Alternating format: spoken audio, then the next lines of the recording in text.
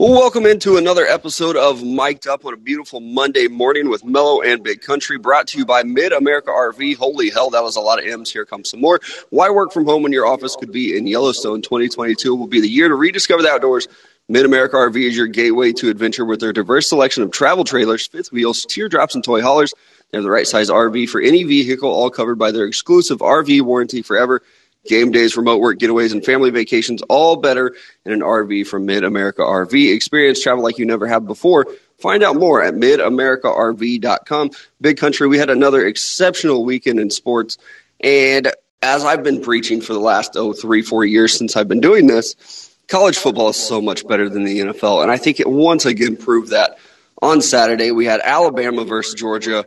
I believe I said it on the Friday podcast episode. This was the national championship. And Alabama comes out and just reminds everyone, hey, we're still Alabama. Yeah, and I remember you used to make that comment about, hey, college football is better than the NFL. And I was like, dude, come on, whatever. Not a lot of people believed me. It very much is right now. The NFL has been so boring to watch the last couple of weeks. Some people might go, what about that Ravens-Steelers game? Well, we'll get to that in a little bit. You know, there's some other big moments here in the NFL, but you're right. In college football, it was a crazy weekend. Michigan wins the Big Ten. That was awesome to see. Cincinnati gets a big win. But Alabama just destroying Georgia. What in the world happened? Georgia, no one has been able to score on them all year. Alabama almost loses to Auburn. And then you come into this matchup, and Georgia just can't get it done. It's once again, they get to the SEC championship game and look awful. That Georgia defense had not allowed 20 points to anyone all season. And they had an SEC schedule. I don't know if I call it a tough schedule, but they had an SEC schedule, but they also played Clemson to start the year. No team had scored 20 points on them. Tennessee had it with 17. That was the most points scored. Alabama dropped 24 in the second quarter. Like, I know we can look at the score before halftime and be like, oh, man, 24 points before half. That's really good. They did all of it in the second quarter, though. And, you know, I had a lot of questions about Bryce Young. If he was going to be the Heisman guy or not, what was going to happen there. You want to crown him? Crown their ass. That dude is fucking good at football. And I think that he had his big moment that I think everybody, myself included, was looking for because he did. He came out and he played very well against Georgia. He was getting it done on the ground. I think what's sad is like the Heisman moment that everyone's going to use for him is when he scrambled out and he pitched the ball to a running back. He had so many great throws on Saturday that people should be looking at it and be like, oh, my gosh, that was phenomenal. But it's that him scrambling around, pitches the ball to the running back play that everybody's talking about. But it was great. And I feel bad for Georgia fans, but you still have a chance. And I think that set up very nicely. I know a lot of people on Saturday on Twitter were reacting to the games, as well as myself. And as soon as Oklahoma State lost to Baylor, a lot of people started talking about, oh my gosh, Notre Dame might be able to get in. Like everybody's trying to rally around Marcus Freeman, which I love. I get it. But I do think a lot of people forgot that Alabama had a very good chance in this game. And they do. They come out and win. And with the college football rankings, I like the way that it ended up. I do think we got the 4 best teams in there. And I know a lot of people were talking shit on Alabama. They're a 2-loss team. They can't go in, whatever. We know they're one of the top 4 teams in the nation. And I was saying that before the game was over. And then they went out and proved it. But I like the way that it goes. And I like that we're not going to have an Alabama-Georgia rematch just yet. Yeah. So I'll be frank. I had to go to a wedding on Saturday night, so I didn't get to watch this game. And I had people coming up to me like, hey, what's the score? Like, keep me updated on what's going on. I was like, dude, I don't have service out here in the boondocks in a freaking barn that's just redesigned to be brick. Like the Big Bad Wolf's not blowing down this barn because it is all brick. It's so like Yellowstone. You probably didn't get to watch Yellowstone either. No. We're like, hey, we're going to host weddings out here. It's not a bad idea. Have fun with it. Yeah, it's a good way. I eventually want to do that one day. Just buy some land, have a giant barn, and host weddings at it. Straight cash, homie. That's what that brings in. But I didn't get to see this game, so I want to ask you, what was something that surprised you the most in the matchup between Alabama and Georgia, besides obviously Alabama just scoring a ton of points on that defense? I guess something that just surprises me is how well the Alabama offense did do in the passing game, too. They didn't have much of a running game. They've got a lot of running backs that are really banged up there. So even that, like, for me, when I still think about Alabama football, it's play really good defense and run the ball. And they didn't even have to do that. They just aired it out. Bryce Young throws the ball 44 times. Jamison Williams really stood out to me too. As a guy who was the number 4 receiver at Ohio State and then decided to transfer. He's been very, very good all season long, though. That speed is going to be something that NFL scouts, I think, are going to really be looking out for with him. But, even with Georgia on that side of the ball, I was still pretty impressed with what they're able to do. And I was kind of poking some fun at them, too. I mean, they're doing this with a walk-on quarterback. Like, he's probably on scholarship now. But Stetson Bennett is the quarterback at Georgia, and they're still able to be a top 4 ranked team without playing a good quarterback. They have a couple on roster. I had some people throwing shade at me this weekend, like, oh, well, actually, they have a 5-star. Yeah, I fucking know that. You do that, Brian Kelly. That Southern accent came out of nowhere. Yeah, but they do. They have these quarterbacks. They don't like to play them. I don't know what they're thinking there, but they have good quarterbacks on roster. They're not playing them. But the offensive line is still very good. And even watching a guy like Will Anderson, who I think should be a Heisman candidate, he played well, but he didn't have like that difference-making play. He came on late, but still I thought they were able to handle him pretty well. And this Georgia team is still very good. And looking at, the future of college football the rest of the season, that game against Michigan is going to be very, very good. The 2 versus 3 matchup. I've been doubting Michigan for 6 years. Keep that same energy.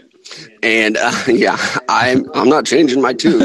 Not against Georgia, that's for sure. But I will put some respect on their name. They played very well against Iowa this weekend. Mm-hmm. I don't think Iowa is good, but you play the team that's in front of you.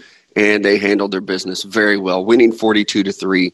And I know they had a patch for the young man who passed away to the high school shooting, and his number was 42. I know you're big on.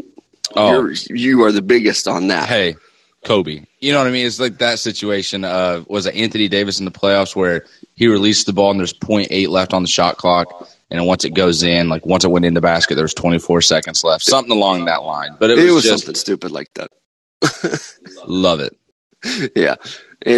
Good for Michigan. Good for Harbaugh, I guess. I do think they have a very good team. They have a very good defense. They run the ball well. I think that's going to match up well against Georgia. And another one of these conference games that we had this weekend was Cincinnati. That game was a little bit close for a little while, and then Cincinnati pulls away. And this is a team that represents all of the group of 5. Every group of 5 team ever, that's who you're representing now for Cincinnati. And good luck, because all those signs over the last 10 years that say, we want Bama, congratulations. The committee looked at it and said, you know what? You want them? You got it. Here you go. Did you see that they actually reversed and said Bama wants us?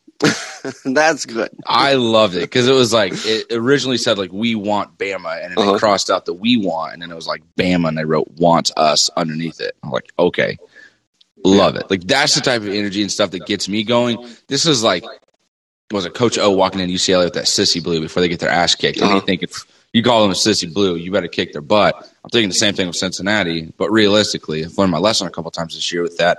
Cincinnati's probably going to kill this game, and it's going to be tough that they finally make the playoff. They get a little bit of respect that they deserve for the last couple seasons that they've had and how everything has gone for them. And now you got to play Alabama, who just destroyed Georgia, which we all know. We've already talked about it. But it's like now Alabama has everything figured out, and they're ready to go. Here's Cincinnati just sitting in the way. Yeah, it's a little bit of a Cinderella story, but like if it didn't work out for Cinderella. If the prince was actually like, no, I'm good. I found your slipper, but the night wasn't that good for me. How's your sister? And it's like, you should go do her laundry because she looks really good in that dress. So I'll be pulling for Cincinnati. I don't know that they have a realistic chance. And I've been the guy all year long that's like, this is a good team. They deserve to be in the top 4. I think they're a top 4 team. I don't think they're going to beat Alabama, though. But we'll see. I will tell you, I can already feel it in my bones. This game will happen at the end of December, New Year's Eve, actually. If Cincinnati's playing well, it's going to be hard for me to not root for them. Oh, 100%. And that's nothing against Alabama or Nick Saban. I really like that program, too. But I would like to see Cincinnati do it. Oh, yeah, we've already seen it. Like, we've seen Alabama do this several times. We do want that true Cinderella story in Cincinnati. The fact that they've made it, and then you get to face – and this is like a David and Goliath type of story. Forget Cinderella now. That was them last year. Right now, they're David. Here comes Alabama Goliath. All you got to need is one stone. I don't know what all you got to need. Yeah, one opportunity. God, all you need is one stone. Yeah. One chance, one opportunity. And, college football, it's so great. All the bowls that are getting announced, too, are wonderful. I don't know if you got to see any of the ACC game. I wasn't watching it because I was watching the Big Ten game. But I did want to talk about one play that happened, and that's that Kenny Pickett fake slide. And I thought that Dave Clawson from Wake Forest did a really good job in the press conference because Kenny Pickett is running. He's about 20 yards downfield. And he goes to initiate his slide and then decides last minute, oh, actually, no, I'm going to keep running. Yep. And you can see all the defenders let up and like, oh, okay, he's sliding. We know we can't touch him. Then he doesn't slide and he runs for like 58 yards for a touchdown. And after the game, Dave Clawson said, like, yeah, that's something the NCAA is really going to have to look at. But as of right now, there's no rule in place against it. So he could have been very pissed off about it, but he wasn't. So hats off to him. But I do agree. This is something the NCAA will have to look at, and probably the NFL too. I don't know if they have a rule in place. I know that it's like when you initiate the slide, that's when you're down. But he didn't actually slide, so I don't think you can call him down. But I think it's a risky move for quarterbacks too. Yeah. A lot of these guys are not going to be looking for the slide anymore. It's like they're going to make sure it's not fake and that somebody's going to get their head knocked off. Yeah, because they're going to put their shoulder right where their stomach's going to be to just lay them out, and that's where a helmet's going to be in the middle of your slide. Yeah. So it's like, thank you, Kenny Pickett, for getting someone else murdered because you just can't go down like that. Hopefully. It was a great play. It was cool. I don't know how he was physically capable of doing that. I feel like my knee would have exploded with like the downward angle and then popping it back up to go back into a sprint. Next big country challenge? Absolutely not. I like my knees right now. They're fine. I can still jump and touch a rim at my size. I'm happy with that. I'm not trying to blow them out.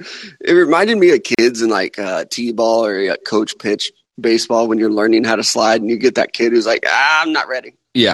I'm not ready to just throw my body onto the ground like that. I'm going to stay up and I'm going to round third. Okay. But it was interesting. And hopefully they're proactive on this and they're not going to be like, yeah, let's wait until somebody actually gets hit really hard. But football's such a copycat sport. Yeah. Whether it's coaching or playing, any of it, somebody else is going to try this. Like the next time we have a game, like Army Navy this weekend, somebody's probably going to try it. Or, in some of these bowl games that are coming up, somebody's going to try it and it's not going to work out well for them. Or like you said, like somebody's going to tear an ACL doing that. It's a risky move. It looked very uncomfortable. Again, props to you for being able to do it, Mr. Two Glove Kenny. But I don't like it. I didn't like it. It was kind of one of those deals where I was like, okay, that's cool. Like, it honest, feels like a cheap play. Yeah. Like, don't do that. Like, the defense is already worrisome about being able to hit you. Like, don't take advantage of that. Now, one time when I was coaching still at the high school level, we had a punt returner who was pretty good. He wasn't like a small, athletic, shifty punt returner. This is 5A Missouri football. Mm-hmm. He's 6'3", about 190 pounds. He's a big kid. He plays safety. He was known to be a hard-hitting safety, too. But he was also the punt returner. And he took a punt return once in a playoff game. I think it was a playoff game, or it was late. I know it was freezing cold outside. And he looks like he's angling for the sideline. Like, okay, I'm about to get tackled. I'm just going to take this one to the sideline. At the very last second, the defender that is chasing him to the sideline, like an angle drill, lets up and is like, okay, this kid's running out of bounds. Last second, changes his mind.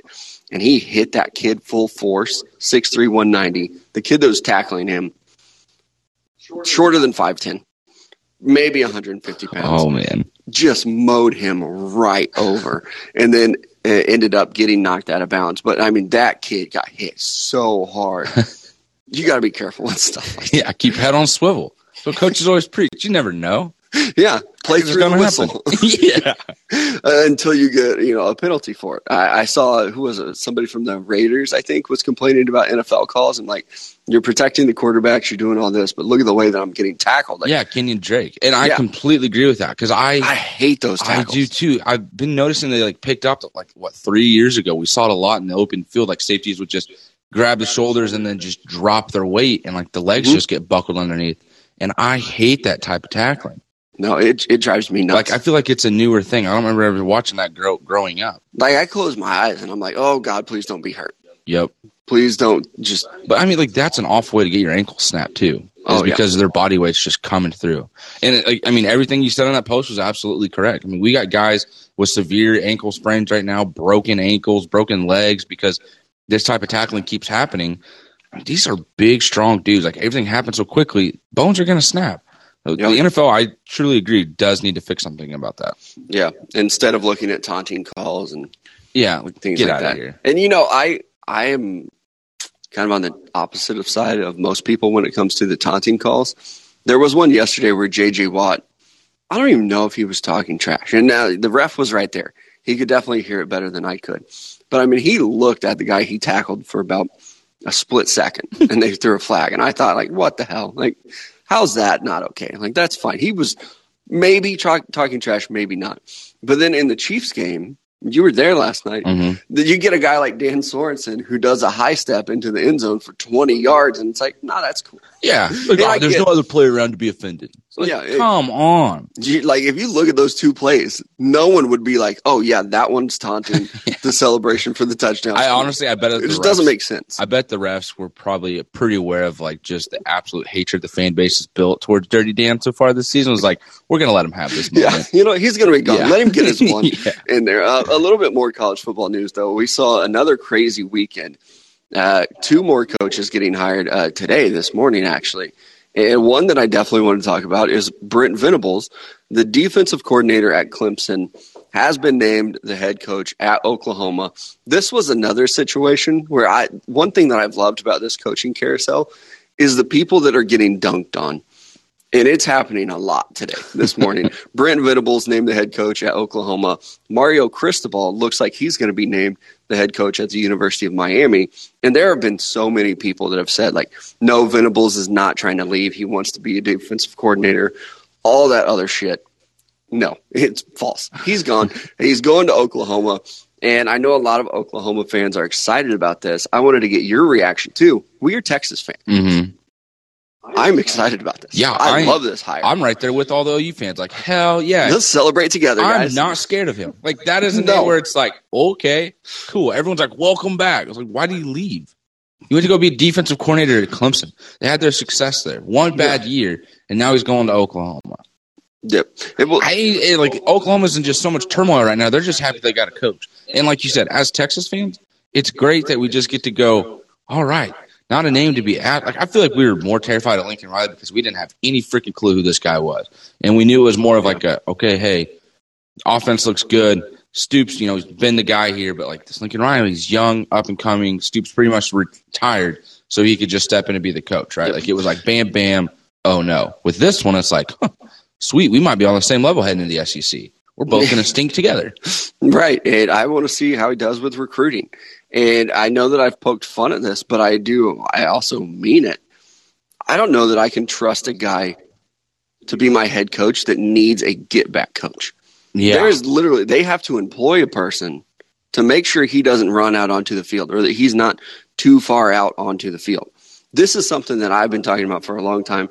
I thought it was stupid when he was a defensive coordinator. You are a grown-ass man, and you have to be harnessed up. You are put on a literal leash so another man can keep you off the field. That's the guy that's supposed to preach accountability and discipline and everything that you want from a head coach. And it's like, wait a second, I can't stay off the field. What are you doing? Yeah, it looks ridiculous. I've been very interactive on Twitter with like a lot of Oklahoma and Michigan stuff lately. So that's all my Twitter feed is, with Twitter just giving these suggestions or like topics you might want to follow. So I've gotten every bit of Michigan celebrating winning the Big Ten, which is phenomenal. But it's also been the same thing with Oklahoma with the hire Brent Venables last night on the way back from Kansas City. And it was like there's several old players from Oklahoma that are like, this is a coach I would have loved to play for. He always had us ready to run through a brick wall. That's awesome, but that message can also go stale very quickly if you are not winning football games. And I feel like if you're in a living room of a family and you're trying to give this hoorah type of speech, some parents might not really read into that or just be like, all right, BS, dude, my kid's not going here. And the talent level is going to drop at Oklahoma if he can't get the recruiting done. And we'll see how he does with these high school recruits. I'm sure that energy is going to come through. You're going to get some crazy linebacker that's like all about it. You're also going to get some quarterback that's like, no, that is a crazy man. I am not going here to play. And we've already seen so many Oklahoma recruits dip out and leave. I saw another one yesterday. A linebacker flipped from Oklahoma to Texas. Like, all right, let's go. He's like the number 3 middle linebacker in the country. I'll take that all day. Yeah, but no joke. We'll see what happens with Venables, how he's able to recruit there, how he's able to coach and manage the rest. I mean, he's a good defensive coordinator. I'll give him that. They've been very successful at Clemson. But I do think a lot of it is a Clemson roster is better than most rosters in college football. Yeah. It's kind of easy to be a very good coach when you're pulling in 5 stars that, 3 deep at every position. So we'll see what happens. But I will say, Oklahoma fans, they're excited. Texas fans are excited about it too. We'll see which one of us is right. I hope it's Look us. at us just all being happy together. Like this, first time who would have ever. thought? Not me. Other fans that are not happy are the Oregon fans, though. There have been a lot of rumors about Mario Cristobal leaving Oregon to go to Miami, where he is an alum. And so many people have shut it down, and I'll just call him out. Jeff Schwartz has been the biggest of them. Okay. Literally, all right. I'm glad and you went there. Because, verbally, size-wise and volume-wise, and has been just saying for days now that he's not leaving Oregon. Freaking weeks. And I've so badly wanted to just comment and be like, hey, Jeff, I love you. Appreciated your time in the NFL with the Chiefs. Da-da-da. This is me just being over-charismatic because what I'm about to say, I feel like it's going to be very rude. He had a great career at Oregon. NFL didn't really quite work out. You trying to say that Oregon is a better job than Miami is fucking asinine. Like, come on. Like, oh, you got Nike right here in your back pocket. Cool. Yeah. It's Miami, Florida. I was there for 3 days, and I still fucking dream about it. It was incredible. Yeah. And I get to go coach there and deal with, the money there. The school's going to be backing up the football program. If I can have success in Oregon, buddy, we're going to have a hell of a time here in Miami. And again, it's Miami. It's returned home, too. Yeah. So it's not even I get it. You're right. Miami is beautiful, and I couldn't believe how much I loved it when I was there. There's also something to going back home, the program that you've always loved, going there. And I think that a lot of people, Jeff Schwartz particularly, failed to, remember that or realize that. It would be the same thing, if he were coaching somewhere else and Oregon was like, hey, by the way, we want. Oh, exactly. If you were at, LSU and for Jeff Schwartz, and then Oregon said, hey, come home, be our head coach. Yeah, that makes a lot of sense. It really does. So that move didn't surprise me. What did surprise me is the way that Miami handled the situation with Manny Diaz, which is absolutely ridiculous, just stringing this guy along. I mean, as of, I think, Sunday morning, he was still going out on recruiting trips and talking to kids about coming to Miami. And then Monday morning, he finally gets fired. We knew this was coming for weeks. Yeah. No. I feel really bad for him because that is an awkward situation. I mean, it was the same thing with Mario Cristobal, though, because it was the other day, or I think it might have been yesterday, I saw – it was last night, actually. Excuse me. There's a kid on Twitter saying, excited to go to Oregon. And you go to his profile, and he's like, football player at Oregon University. And Mario was in the living room with his entire family, younger siblings, mom and dad, holding up the O. And it's like, he ain't going to be there. Right. He did a press conference yesterday, too, for their bowl game. Because they're in the Alamo Bowl, and it's Oregon versus Oklahoma.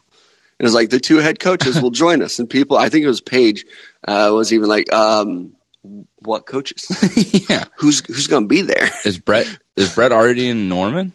No, it was Bob Stoops was the other one doing the press conference. And so, I mean, looking back at it now, you had Mario Cristobal and Bob Stoops there. Neither one of them will be coaching. Hey, so are you excited about the bowl game? I don't know. Not going to be there. Magic Johnson. Which one's Miami? And I'll let you know. Yeah. It is crazy. And these coaches do catch a lot of flack for how they have to leave these positions. I think that's a lot of the nature of the business is that you do, up until the point to where it's official, you're still doing your job for your university. And so, I mean, what do you want them to do? Be like, hey, there are rumors I might go somewhere else, so I'm just going to stop recruiting. And then what if you do change your mind? Like a guy like Mario Cristobal, I do really think that he's taking a lot of time to figure out what he wants to do. Does he want to stay at an Oregon program that he's helped build and maintain? Or does he want to go home? I think that he's stuck between 2 really good decisions. So he continued to do his job until the last minute.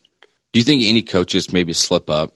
Let's say you're Mario and you're sitting in the living room like, hey, we're going to have a great time. You're going to love it here. The campus in Miami is just absolutely beautiful. And they're just right. like, wait, what? What was that, Coach? Go Ducks.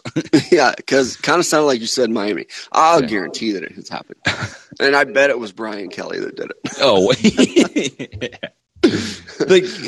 the rumors Brian are so Kelly strong, he was in California recruiting, right? When he found out. And then I just heard this morning that they left the offensive coordinator there because Brian Kelly, I'm actually taking the job at LSU. I got to go. I guess you can just continue this recruitment. Or does Brian Kelly just drop off the OC at the hotel, go right back to that kid's place and go, hey, I know I was here about Notre Dame about 10 minutes ago, but what about this LSU program? Yeah. Pretty special He over there, steps too. out, takes a phone call, comes back in, and he's wearing an LSU shirt. You're like, wait, what the fuck, coach? You had it underneath the sweater the entire time? Always be prepared. That's a nice purple undershirt you got there, Brian. Yeah, it is absolutely crazy. Another place you can get some great undershirts or maybe even overshirts, minersandmonroe.com. Go visit them online, on the line, minersandmonroe.com. Use the code MICEDUP10. Save yourself 10% off at checkout. We mention it all the time if you're not familiar. A lot of great clothing there, but so many other great apothecary goods too. Ooh. Lotions, tattoo balm. What kind of goods were those? Apothecary goods. That's actually pretty impressive that you can say Inside that. joke. Apothecary goods, wallets, boots, belts, all kinds of hats, watches, pretty much anything that you could look for that is a part of your body, they have at Miners and Monroe. Especially head to toe. That's it. Gunspot.com. Be sure to visit them for all your gun and ammo needs. No reserved auctions. The great thing about that website is you can get anything on there and maybe even a cannon. And the reason why I bring up a cannon is because Quinn Ewers, we didn't get to it in the first segment, has an absolutely cannon of an arm and is in the transfer portal. He was committed to Texas, decommits, goes to Ohio State, leaves early so he can go get paid, makes his money, doesn't get an opportunity. Now he's in the transfer portal, leaving Ohio State. And, Bub, come back home. Like, we're talking about all these come back home stories. Right. That's it right here with Quinn. Just, we've forgotten about it. It's fine.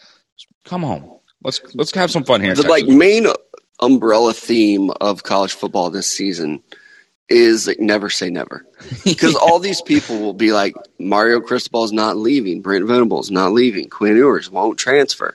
Yeah, yes, there's a very good possibility that it goes the opposite way that you think, especially now with the transfer portal. Mm-hmm. 10 years ago, if Quinn Ewers would have committed to Ohio State, he was probably staying at Ohio State for a while. But you couldn't look at that quarterback room and think, oh, there's no way he'll transfer. Like, take off your fandom, just blinders that you have on, and look at the situation as a whole. I do think that he did what was best for him. You can't hate him for that. He was committed to Ohio State, thought he would go there next year, and then had an opportunity to make $1 million. And he did it. At like 7, I don't know if he's 18. He's got to be 18, right? Like, you have to. Yeah, 17, 18 years old. Yeah. Already making $1 million off name, image, likeness. So I know that Ohio State fans probably upset that he's leaving. You still have C.J. Stroud, who's going to be a Heisman finalist. So and you have another 4-star recruit that just signed up. So you're going to be fine. Ryan Day will find you another one.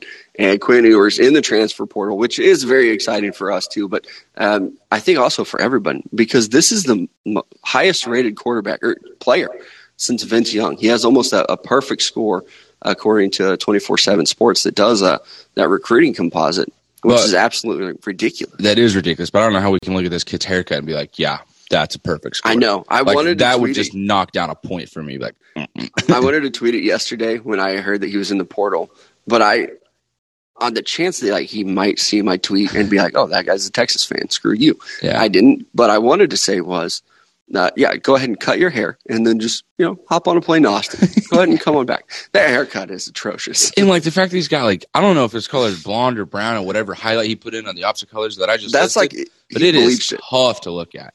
It is. It makes me doubt his talent ability of throwing a football because of the way it's you're not even sunshine. You can't even be that because I don't know what's going on.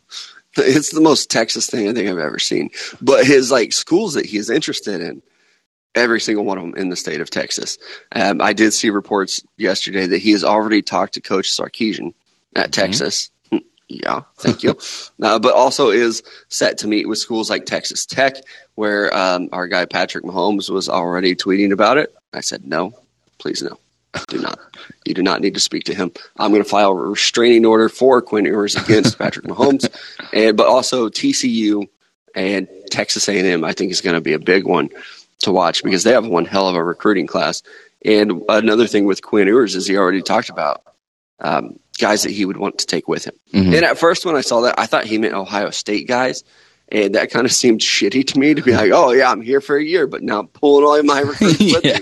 But it seems like he's still very much in touch with a lot of the guys from this recruiting class, which would have been his recruiting class. And so I think a lot can change. We have the early signing period in December. I think it's like next week or so. We'll see what happens there. But I do think that he's going to make a big difference in recruiting as well, and then hopefully on the field too. And so in about 2 weeks this time, we could be the most excited Texas fans in the country. Yeah, I will be pretty excited about it too.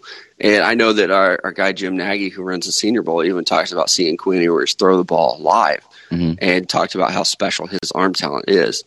This is a guy that not too long ago had Josh Allen in the Senior Bowl. He's seen arm talent, and he's already talking about how great Quinn Ewers is. So it's going to be either very exciting for us as Texas fans, or I'm going to be in a depressed state because he goes to A&M. Yeah, that's really going to if he goes to Texas Tech or TCU, dude, you screwed up. You should not have done that. Come on, bub. But if he goes to A&M, I will be a little bit upset. And other guys that are not so much in the transfer portal but looking for different jobs, I was very surprised by this one yesterday. Joe Brady, the Panthers offensive coordinator, out of nowhere, dude gets fired. And I think a lot of people are already even speculating, was he fired or is he joining up with somebody like Lincoln Riley or Brian Kelly back at the college ranks? I think both can be true. I didn't even think of that. It was all over Twitter. I was at the game when this news broke. Matt actually told me. I was just like, wait, what? Mm-hmm. Yeah. But I was very surprised. But I think people are maybe getting a little ahead of themselves. I think this was a move to where the Panthers looked at that offense and thought, this isn't really working for us. We gave you a chance with Teddy Bridgewater. We gave you Sam Darnold, which are not good quarterbacks, by the way. And then Cam Newton. But it hasn't been successful, so I think they're looking for a move. And I think that he might look back at the college football world and say, okay, I was pretty dominant there. I could probably go make a good couple million as a coordinator at USC or back to LSU. Or maybe he does. I mean, he was rumored for some head coaching jobs in the NFL last year. Yeah. So we'll see what happens. I feel bad for the guy because you go from a Joe Burrow and just an insane amount of talent on the LSU offense the year that they go and win a national title. You go to the Panthers, it's awesome. They have these weapons. You know what I mean? They brought in Robbie Anderson. They got DJ Moore, Christian McCaffrey. This year in the draft, they got an athletic tight end. Is it Trimble? Matt's a huge fan of him as well. And so it was okay, well, hey, they have the playmakers here on this offense to be good, except the one position that matters most, and that's a quarterback. Yeah, and it looked good with Sam position. Darnold early, and then it just was not. The fact that you had to go from a Teddy Bridgewater, or you started with a Joe Burrow, and then you go to a Teddy Bridgewater, and then you go to a Sam Darnold, and then a Cam Newton. Cam Newton had one decent game, and his biggest plays were with his legs. The next week against Washington, he's trying to throw the ball across the middle of the field, once again putting his entire upper body into the throw in a jerking fashion. Interception. Duh. I bet Joe Brady's my God, I'm done. Get me out of here. Yeah, maybe it was me. One person calls me. If you are not going to give me a quarterback, I'm bouncing. Yeah. And I do think that it's maybe a little premature. I mean, it's been a year and a half, and like we've been talking about, he has not had a quarterback around him at all. And I was all about the Sam Darnold thing. Let's see if it works. It's not working. It's done. He is not a starter in the NFL. And now you're playing P.J. Walker at quarterback, who I love the story. He's not a starter in the NFL either. Nope. So, he's been playing with backups. And even Teddy Bridgewater, technically he is a starter in the NFL. He's the bottom of the barrel. It has not been good for Teddy Bridgewater. So we'll see what happens with Joe Brady. I know there's a lot of talk that he doesn't like recruiting in college. And that's one of the reasons why he went to Carolina, was to get away from having to recruit. So we'll see. He's also, kind of backed into a corner a little bit. You can't be as choosy when you don't have a job. Yeah. So we'll see if the NFL is still interested in him as an offensive coordinator, or, Cliff Kingsbury is a guy who got fired, took a job as a college offensive coordinator, and then the NFL said, you know what, actually come up here to the NFL. We're ready for you to be a head coach. Well, he's going to be the Giants' next head coach or something. We're going to be like, oh, look at that. Right. Somebody will take the chance. The crazy thing about the NFL, though, is it can work, because they will. They'll just say, okay, here's our offensive guru. We'll pair him with a great defensive coordinator. And it's been very successful. I mean, the Rams, the Cardinals, both doing that. It's crazy how it works out, and it's so different. It's the same sport, but they're played in two different worlds almost with college football. And then another big one yesterday that I was actually pretty excited to see. The Lions finally get a win. And I'm happy about it. I don't know why. I'm not a Lions fan. I'm not crazy about Dan Campbell. I don't like Jared Goff. I know why you're happy. His girlfriend's hot. Yeah, there it is. I'm glad we got that video. She's just so happy for him. Sadly, though, I think I'm like the only maybe guy in the world who realized this beforehand that Jared Goff's girlfriend was hot. You even came in this morning and you were talking about it. It's like, yeah, actually, I already knew that, though. No, I knew who his girlfriend was. I just meant like the initial video. Yeah. That video is getting more attention than the actual Lions winning the Well, football one game. of the videos is much more impressive than the other one. Yes. But it is and cool. It was for the one that Jared Goff was not in. Yeah, right.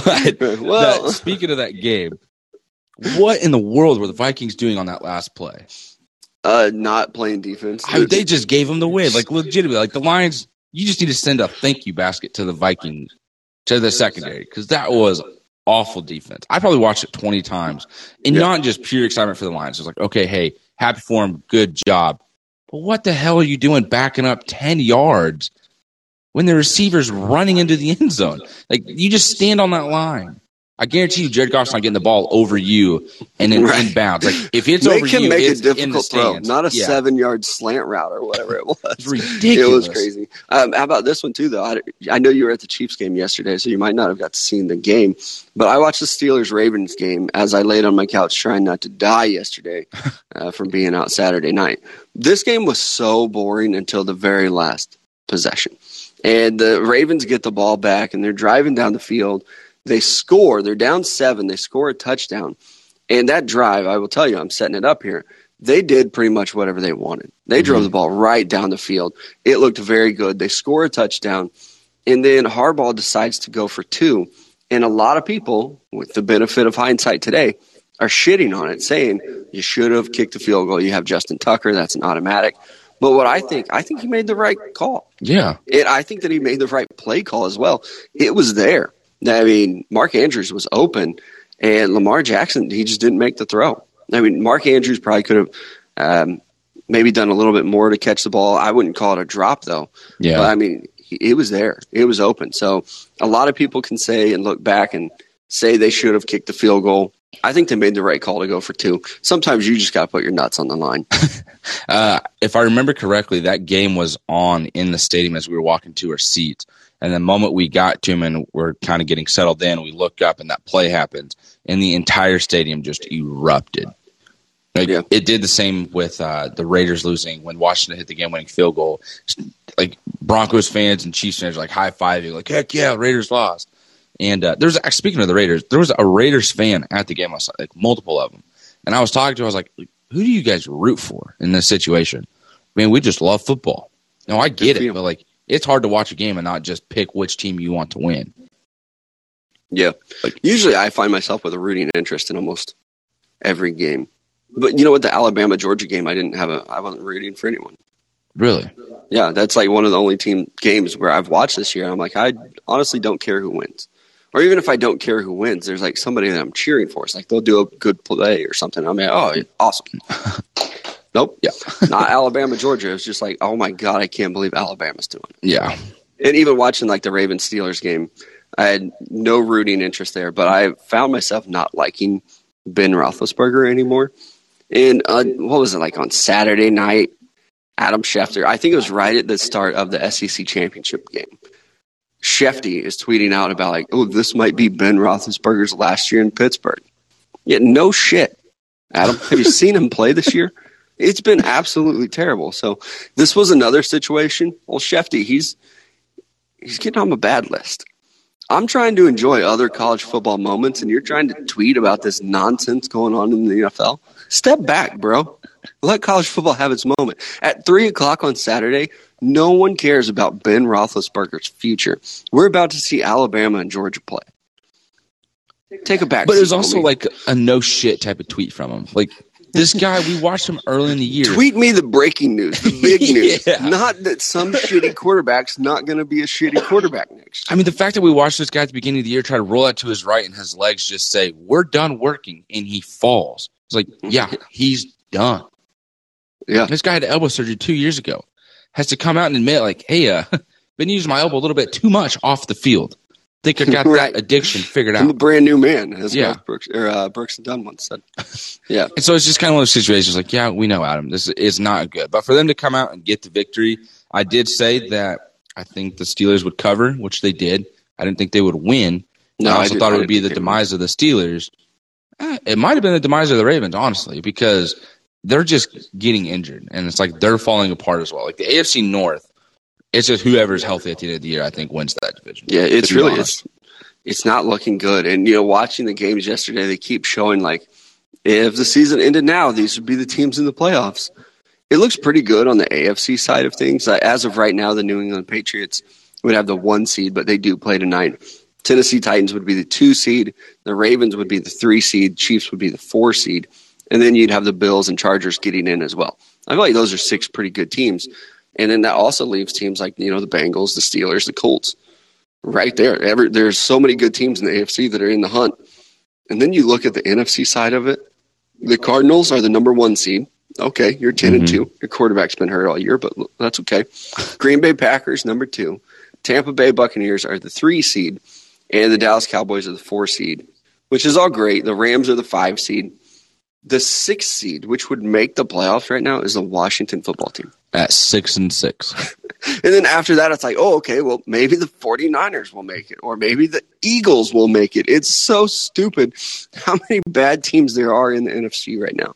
Like, honestly, just play the AFC side. Whoever wins it, you're the Super Bowl champ. Because, everyone's going to look at the AFC like, man, the AFC just really sucks this year.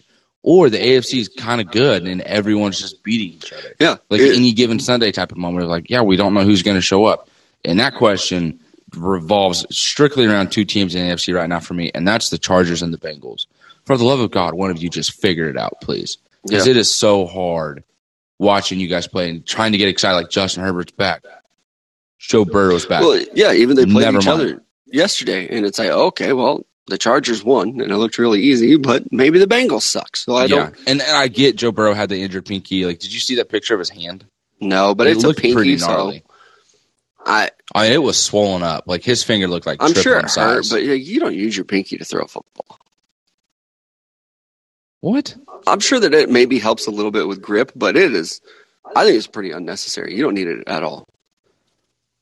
I don't know. I feel like that's going to be – I want to see throw a football. I feel like if you're using your pinky to throw a football – I'm not an expert on the topic.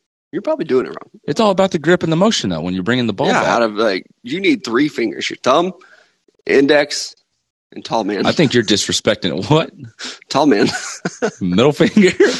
You're tall man. That's what we called him in preschool. All right. Where is tall man? Okay. That's pretty good. I think you're disrespecting the pinky a little bit. It's like if you I don't lost think your I am. pinky I think toe. you're giving the pinky too much credit. Do I have a football in here? I do, actually, right behind me. Do you? You're going to throw it at me, aren't you? I don't, but I'm telling you, this pinky does not need to touch the ball. Well, yeah, you're holding like a child-sized ball where a preschool would need it. But I'm telling you, any average-sized football, you don't use your pinky to throw the ball. I feel like it's going to slip out of my hand. I'm holding the football right now. No. That pinky is on that last necessary. lace. It's a little snug. That's a As a quarterback, if you're like, hey, you have to break a bone in your body, I'd be like, pinky. Wrap it up. Immediately pinky. Now I'm not messing with my feet, my knees, legs, anything else. I'm going to trip over this. It would be pinky. And Obviously non-throwing hand first, but yeah, your pinky is just so unnecessary. So if he misses games for this, he won't because he's a tough guy. Like, you can't do it. You got to play through a pinky. So Joe Burrow's out with a pinky injury. He's going to lose a lot of respect from me. Yeah. But he said he wasn't going to miss any games. I think he said that after I the game. think that he'll be fine. He's a tough guy. Like, he will honestly probably play better. That's kind of been his MO for his entire career. But looking at that playoff picture, a huge game tonight in Monday Night Football. We get the Bills hosting the Patriots in this one. I'm very excited about this one. I've been let down by so many primetime games this year. Like even last night, the Chiefs and the Broncos played. I wasn't even that excited about that one because I didn't think it was going to be close. But I think this is one of the best games on the NFL schedule all year long. It's going to be played in Buffalo. It's going to be cold, 36 degrees with a chance of snow with the Patriots. Bills are a -3 favorite. I think that I'm going with the Patriots in this one, but we're going to find out a lot about both these teams. Patriots have been winning so many games over some bad teams. I thought the Bills were one of the best teams in football coming into this season. They've dropped 4 games so far. So we'll find out tonight. But I do think that I'm going to take the Patriots to cover this one. I think they can play it close. I don't think the snow is going to matter. And the Bills have just been so inconsistent for me that I think I'm buying into the hype of the Patriots. Damn. I'm a little surprised to hear that, actually, because I'm going to go with the Bills. And the reason is because we talked last week about just the schedule for the Patriots just not being that difficult. Mm-hmm. So I thought we might be on the same page here. No worries, though. I am going to take the Buffalo Bills, mainly because it's not to just like doubt the Patriots, but again, I think the Bills, it is prime time. It's a home game for them. They're going to be ready to roll. They know they haven't looked very good the last couple of weeks. They did play New Orleans on Thanksgiving. That just ended up turning into a blowout. But I think this is an opportunity for the Bills to remind everybody, yeah, we're still pretty fucking good. And everyone's talking about the Patriots. You're overlooking us already. It's fine. It's whatever. I'm expecting a huge game out of Josh Allen. I bet Stephon Diggs has a good game. They really haven't had a running game all year, but I feel like this is the game where we do look at Buffalo and go, yup, that's the team to beat in the AFC. Even over Kansas City. I was at that game last night. That stadium was dead. There was no energy. There were no big plays. It was tough to watch. Watching it on TV. And I didn't know if it was the stadium. I didn't know if it was the broadcast. It was not exciting. It was just one of those deals where it was boring because there was no explosive plays by the Chiefs. Mm-hmm. The defense was doing what you expected it to. If it wasn't for the defense having a couple interceptions, it probably would have been silent in there. Like everyone probably would have started sitting down. And I think one thing that we've been talking about a lot lately is a lot of people have been impressed by the defense of the Kansas City Chiefs. Mm-hmm. I'm still sitting back and saying, like, do it against a good team. Yeah, even with the Broncos, you allowed 9 points. That's phenomenal. That's an NFL I like team. It in the way that the defense kind of gets their confidence up. You know what I mean? They believe in themselves. Before they finally play a good team. Exactly. Where they can, Tyrann Mathieu's not throwing his hands up every other play, wanting to know why Daniel Sorensen's not in deep coverage, and he's going after the quarterback. That's not happening right now, which is good. And the defensive line's getting pressured. That you love to see. But like you said, do it against the team that's actually good, that has their weapons out there, or their actual quarterback playing. And offensively, I'm really getting annoyed with we're not playing our best ball yet on offense. We're 13 weeks into this season. You are who you are at this point. And I tweeted it last night, but everyone's been saying, give Byron Pringle some opportunities, over McCole Hardman. They don't trust him. Byron Pringle has 4 drops last night. Josh Gordon, you pick him up in the middle of the season. He's not even on the field last night. Travis Kelce drops. Tyreek Hill drops. It is just painful to watch. And so, again, with tonight in this matchup with the New England and Buffalo, this is an opportunity for either one of these teams to go, yeah, we're it. Yeah. Because no one else is stepping up right now. Right. Even, like we said, the Ravens, they lost yesterday. It didn't look great for them. And all the other teams, they have really bad losses this year, the Chiefs included. I'm not trying to sound like a homer. And that's why I'm almost looking at the Patriots of this is the team that's peaking at the right time. We'll recap it tomorrow and really look at it. Mm-hmm. We will find out a lot about both these teams. But I am very excited about that one. Also, let's get to our last of these sponsors, though.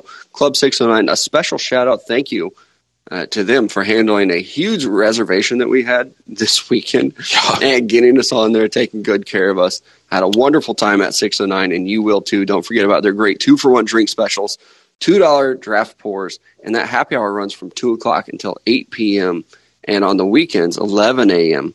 until 8 p.m. on a Saturday.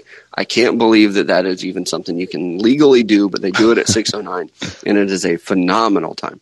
It is, and another place that has phenomenal service is Downtown Lube. Be sure to visit them right here in Joplin, Missouri, right off Main Street. And first, Mark Etter, the biggest KU fan I know, and how he constantly reminds us that KU beat Texas in Austin. I want to say it's almost become overbearing, but I love it at the same time because he's just so happy and he deserves it. Mark Etter and the guys at Downtown Lube pride themselves on getting you in and out as quickly as possible. They do specialize in tires and lube, but they are much more than that. So visit their website at downtownlube.com for their full list of services. And there's a lot of talk in the NFL still about the end of the season. We're getting pretty close. We're about a month away. And much like the college football world, I don't think that we have a favorite for the MVP right now. And it's been weird all season, kind of waiting for somebody to kind of take the reins and take control of it. Matt Stafford has been up there, Tom Brady at points, Josh Allen, Kyler Murray. We've had so many guys be the MVP favorites, and then something happens. And I do wonder if this is a year that we see somebody else come through and take the award. I know that I saw on Twitter this morning a lot of people even talking about this is Tom Brady's award. but has he really done enough to deserve it? I don't know if he has, but I think that it's stupid that we're not considering these other positions because I think there are two very worthy MVP candidates right now. The only thing holding them back is that they don't play quarterback, which is so stupid that we're doing. Like, if we're just going to name it the quarterback award, do it like, the John Elway award or something like that. The Joe Montana, name it after Brady. The Tom Brady award for the best quarterback every year. Name it that and then give somebody else the MVP. But Jonathan Taylor, what he's doing on the ground for the Colts, he's keeping that team alive. 100%. If it weren't for him, they would not even be in discussion. I mean, he had, 32 carries this last game? I mean, it's just every week. It's kind of like what we were seeing with Derrick Henry before he got hurt, to where he is the Tennessee Titans. And now Jonathan Taylor is the Indianapolis Colts, and that team sitting at 7-6. There's no way they've won 2 or 3 games without him. And so I think that there's a very strong case to make for Jonathan Taylor, the leading rusher in the NFL, to win the MVP. I mean, I grew up in a time where if you did that, it was like a no-brainer. Oh, yeah. And it's like that's the thing with Jonathan Taylor and Cooper Kupp is no one's figured out how to slow them down this season. Like, even Cooper Kupp having a big game yesterday. I know it was against Jacksonville. But still, to have like 8 catches, 100 and some yards, and a touchdown is like, my God, guys. Like, we just double team the dude. They're not getting the ball to anybody else. Well, of course, Odell ends up scoring as well, which I thought he was out with the hip injury. We talked about that on Friday. Do you see everybody freaking out about his touchdown celebration? The self-revive because of the Call of Duty. Stupid. I don't play Call of Duty, so I didn't get it. But I did think that it was kind of funny that he fell down because Twitter blew up when that happened. Oh, God, he hurt himself celebrating, which seems very much like something Odell would do. Yeah, I mean, he's hit himself in the face with a kicking net. Yeah. So, I mean, other guy, Jonathan Taylor and Cooper Kupp. Now, I should say I'm very biased because those were 2 of my guys coming out of the draft. But, I mean, Cooper Kupp, I feel like it's going to be very hard for a receiver to win it. But, the fact that he's still tearing it up. I mean, another guy that I think is kind of going under the radar, like Justin Jefferson, 11 receptions, 182 yards, and a touchdown. They end up losing the game, at that last second. But, him, George Kittle, Chris Godwin, T. Higgins, Russell Gage, all of them had huge games this weekend. But Cooper Kupp, it's like, yeah, we know. It's every week. Exactly. Like, that's the thing. Like, Russell Gage, probably the first time we mentioned his name all season. Cooper Kupp, week after week after week. And with Cooper Kupp, you mentioned it's going to be hard for him to win the award as a receiver. And that's true. It shouldn't be that way, but it is true. And because a lot of the attention that he's going to get is going to go to Matt Stafford as well. And it's almost like they're going to split votes with each other. But what Cooper Kupp is already doing this year, I mean, he has 100 catches. That leads the league. He has 1,300 yards. That leads the league. He has 11 touchdowns. That also leads the league. He's leading all 3 categories. And it really, nobody else is even that close. In touchdowns they are, yards. Justin Jefferson is 150 yards from him, and he's number 2 in the league. Yeah. Keenan Allen, second in catches, tied with Tyreek Hill and Jalen Waddle. They have 86 catches. Damn. 14. That's 2-3 good games that they're behind him. So I think what he's doing this year has been extraordinary. Even without Robert Woods on the field, going down with an injury. Right. You think, the defense is now, all the attention's on Cooper Kupp. Dude's still going. Yeah. It's a similar story with Jonathan Taylor, who leads the league in rushing attempts, but also, almost 400 yards in front of Joe Mixon already. 400 yards. That's 8 good games as a running back almost. And then Jonathan Taylor has 16 rushing touchdowns. So I really hope that both those guys do get some attention. This isn't an award that should just be given to the quarterbacks because they are the most important position. And there are a lot of really good quarterbacks out there. I get it, but give somebody else a chance. Yeah. It doesn't have to be Tom Brady, Patrick Mahomes, Aaron Rodgers every year. Let's look at some of the guys who are spread the love. Most important. Yeah, most important to their team and stuff like that. And another guy that I wanted to talk about on the opposite side of the ball, Micah Parsons. He's so damn good. I know a lot of people are talking about him, and I think we can end the discussion of who's going to be the defensive rookie of the year because it's not even close. Oh, yeah. It's definitely him. A lot of some Chiefs fans are listening might go, well, Nick Bolton's looked pretty good too. That's fair. Micah Parsons, that was also the beginning of the season with Nick Bolton. Anthony Hitchens is back. He's losing some reps. Micah Parsons has single-handedly advanced that defense for the Dallas Cowboys. It's just phenomenal. Yeah. And I know Diggs is having a good season too in the secondary, but Micah Parsons, Patrick I wonder how Surtain, many interceptions he's caused. I think that Micah Parsons is one of the best defensive players in the league, and I don't care how old he is. Yeah. I think that he should start to get looks as the defensive MVP. And he's outplayed almost everyone, and his versatility at linebacker, to be a pass rusher, to drop in coverage, to do everything that he does is absolutely ridiculous. Micah Parsons has been on my radar for a very long time. I can remember people talking about him as a high school recruit. He was great at Penn State, and I knew that he was going to be good. And throughout the draft process last year, I said, this is the best linebacker I've ever seen. Mm-hmm. I've seen the Devin White, Devin Bush, Isaiah Simmons. There have been some really good linebackers lately.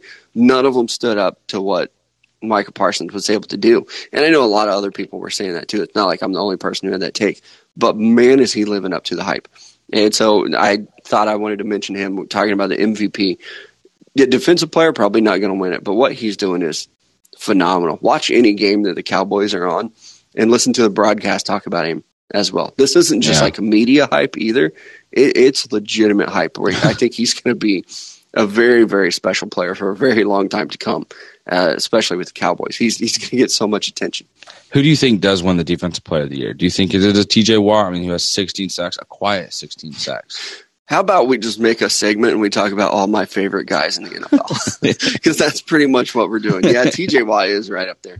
And he continues to just be dominant as well. And I think he leads the league in sacks. Mm-hmm. It has 16. But he's also missed some games. Right? Which is maybe missed some reps. I don't know if he's missed that's games. That's the thing with TJ Watt is I feel like we've heard several times this year, hey, he might not play this week, or he's not going to. And then he is there. It was this past week, and I thought he was out. Yeah, he ends up playing. It's okay, I'm confused. I don't know who to trust anymore. That list was very small already because you guys tease me so much. Can't trust you. Nope. But now it's I can't even trust Adam Schefter. Right. Come on. Yeah, who's really tweeting? Is that the agent? Is it the GM? Whose words are those? Who sent that message? Who pressed send? Is that copy and paste? What happened there? Is that copy and paste? Even last night in the game, he ends up with 3.5 sacks. And he's banged up. TJ Watt is. So it is. It's crazy what he's doing. But again, we just talked about 4 of my favorite players in the NFL. Jonathan Taylor, Cooper Kupp, Micah Parsons, and TJ Watt. So you're going to throw in a Minka Fitzpatrick too? So we could build it out of all the guys that I love. But speaking of guys that I love, I also love the coaching carousel, and I do wonder what's next in the NFL. We are getting to that time in December to where NFL teams start firing their coaches. Yep. And I do wonder about some of these guys, who's going to be next, and who's going to get fired. It's going to happen. I know I saw a lot of rumblings already coming out of Minnesota with that. I mean, you lose to the Lions. Yep. It kind of sounds like there might be a coaching change coming there. And I do think that we could look at some of these other jobs too. We just saw Joe Brady, the offensive coordinator, get fired. So I wonder who else is going to be on the chopping block this year. I mean, Mike Zimmer was the first name that came to my mind. Judge in New York for the Giants. I think they're just going to blow that entire thing up. I mean, if you're already firing Jason Garrett, a couple weeks ago into the season, or this far into the season, the blame's got to keep going up the ladder here because you're still not very good. Mm-hmm. I'm probably going to be wrong because it seems like every year there's about 5 or 6 guys that get fired. Yeah. It feels like they're not going to be that many guys this year. I mean, Nagy's got to be another one. Yeah, right? Nagy and Zimmer have to go, and Judge. So that's 3. And with Seattle, I don't think Carroll's going to get fired, but I think he might retire. He might leave, yeah. Yeah. So that's 4. Those are really about the only 4 that I see. Maybe I'm missing one that's obvious. Fangio and Denver. Yeah. So there we go. There's 5 guys that are probably going to get fired. Bingo, figured it out. Yeah, I do agree with you, though. I think Zimmer probably going to be the first one to go.